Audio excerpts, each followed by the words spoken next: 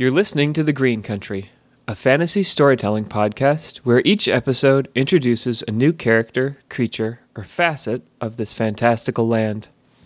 These stories follow the course of Queen Elissa's centennial tour of her kingdom. Every 100 years, the long-lived monarch travels throughout her overgrown forest realm, meeting its inhabitants and seeing its sights. Join me each week as we explore a new and fascinating aspect of this lush, expansive world. You can learn more at www.thegreen.country, and I invite you to subscribe on Apple Podcasts, Spotify, Stitcher, and more. Thanks for listening.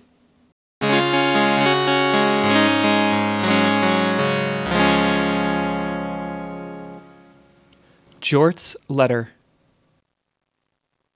Elissa and her band had been traveling the back country for many days on a rough road bordering the wilderness that was the Great Weald. To travel such a remote track in the course of her lord's tour was certainly impractical. No official business or courtly duties would be attended to in these untamed reaches. But to Elissa, this was perhaps the most important stop on her journey, and the one she had been looking forward to most. The road they traveled spiraled up the green bulk of a hill, which rose up to look out over the sea of trees that surrounded them. As they rounded a turn, the silhouette of a grand citadel came into view. The castle's pointed turrets soared skyward, and the structure abounded with ornate archways and graceful carvings. Even at this distance, the queen could discern the incredible amount of plant life which had grown up, around, and through the building itself. Powerful tree roots worked their way up ancient stone walls to spread their branches above the battlements. The largest of the turrets was clothed almost entirely in a verdant robe of ivy, which wove its way throughout the magnificent structure.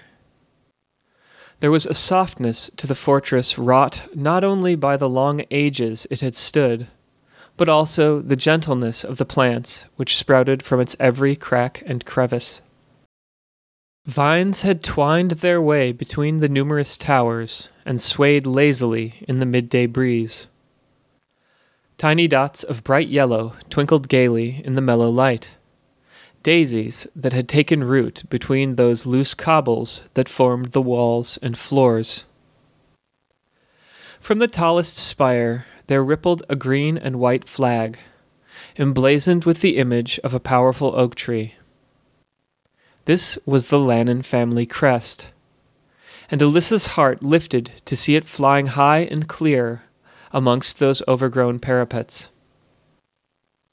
"It's beautiful," murmured Gwarth.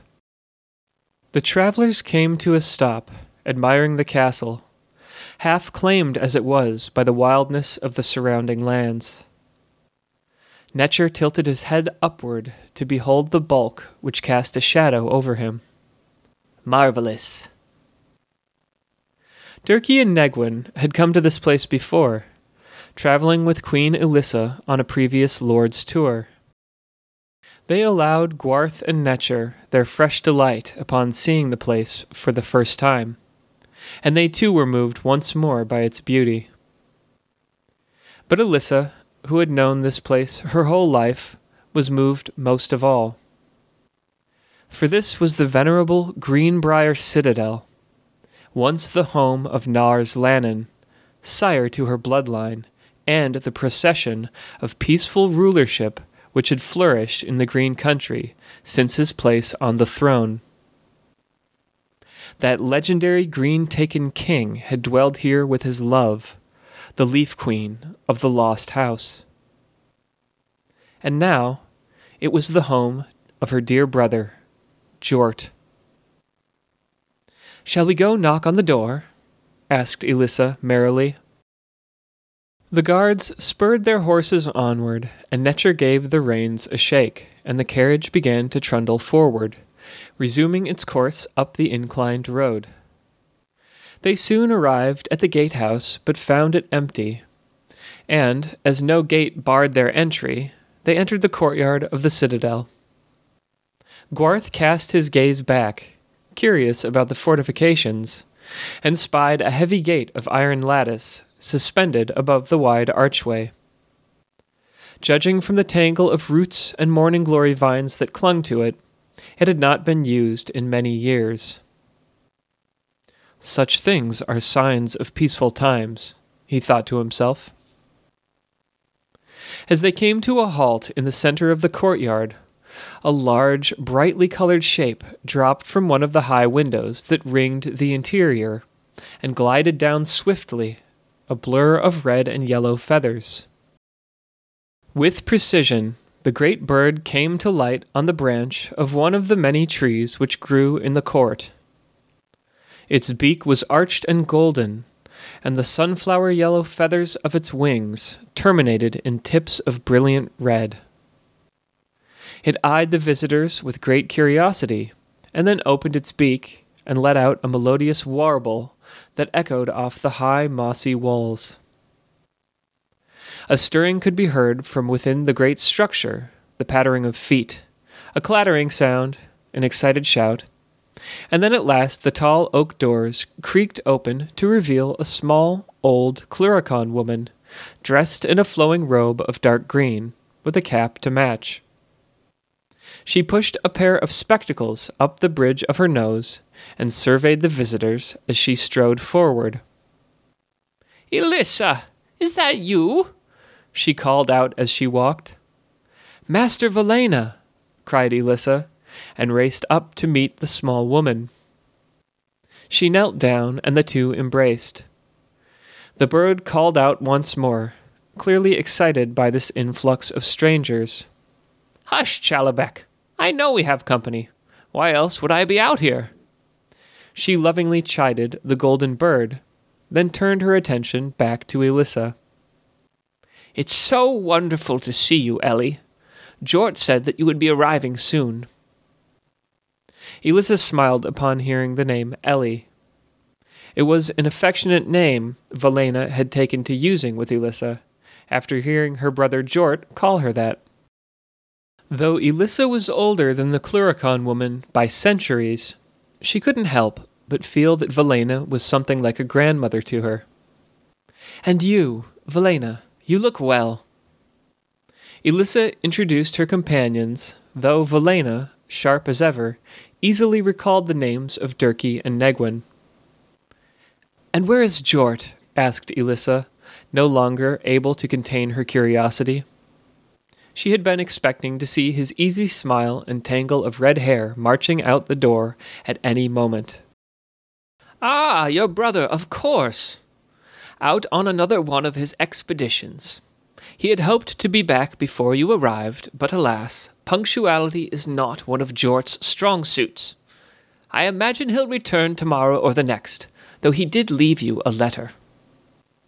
Valena paused and surveyed the queen and her entourage once more. "Follow me. You lot look like you could use a bite to eat and a cup of hot bramblemint." Then she turned her attention to Netcher. "We've even got plumberry biscuits. Baked 'em myself yesterday." Netcher raised his eyebrows at the mention of that favorite Cluracan confection, and quickly followed after. They walked through a maze of halls, passing through high-ceilinged chambers and winding corridors. Here and there they passed the other occupants of the castle. A tall fox with a peaceful-looking face, older too, as his fur was going white. In his arms he carried a rack of blue glass vials, each with a tiny and magnificent blossom poking out. An open door gave them a view into an extensive workshop, crammed full with books, plants, and pieces of elaborate equipment. An elfin man and a face-elf woman, operating one such device, looked up as they passed and offered a friendly wave. Greenbriar Citadel served many purposes. Shrine, magical workshop, school, hermitage. Folk of all sorts came to the castle from across the green country and beyond. Though their talents, skills, and histories varied greatly, Each shared one thing in common. They had found their way to that remote fortress because of the lost house. Greenbriar served as a conduit to the hidden denizens of that unseen tribe whose presence was so fundamental to the life of the Forest Kingdom. Velena led them past a series of small rooms whose walls were open to the woodland below. Within these cells sat varying folk in solitary meditation, gazing out at the lush canopy before them. At last they reached their destination, a warm and inviting study, and settled into a row of worn but comfortable chairs, awaiting the delicious refreshments that Velena had promised them. She saw to the other guests before setting down a plate of toasty biscuits smeared with generous gobs of purple-black jam next to Elissa, along with a letter. "I'm surprised he remembered to leave this for you." She smiled and shuffled out of the room to brew some more bramblemint tea. Yellow-green light filtered into the room through a bay of windows, nearly overgrown with ivy. Elissa munched a cookie and took the letter in her hands. Jort's chaotic hand had scribbled Ellie on the outside of the folded paper. She opened the letter and stopped chewing almost immediately. It was short, and the message, if she understood its meaning correctly, was nothing short of earth-shaking. It read, "Elissa, I was right. At long last I've found them. They plan to return. The lost house, after so many years. But all is not well, dear sister. A threat looms. So much more to tell. Sorry to make you wait. God's willing, I will be home soon. All my love, Jort. P.S. I imagine you're eating one of Velena's plumberry biscuits while you read this. Brilliant, aren't they?" Elissa swallowed the mouthful of biscuit, which had lost its flavor, and it dawned on her then that everything was about to change. The end.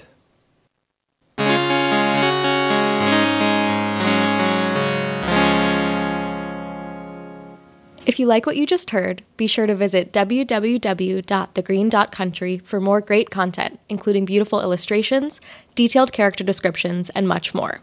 The Green Country is also on Patreon, where a small monthly pledge will give you access to extra content, like an illustrated PDF of the story you just heard.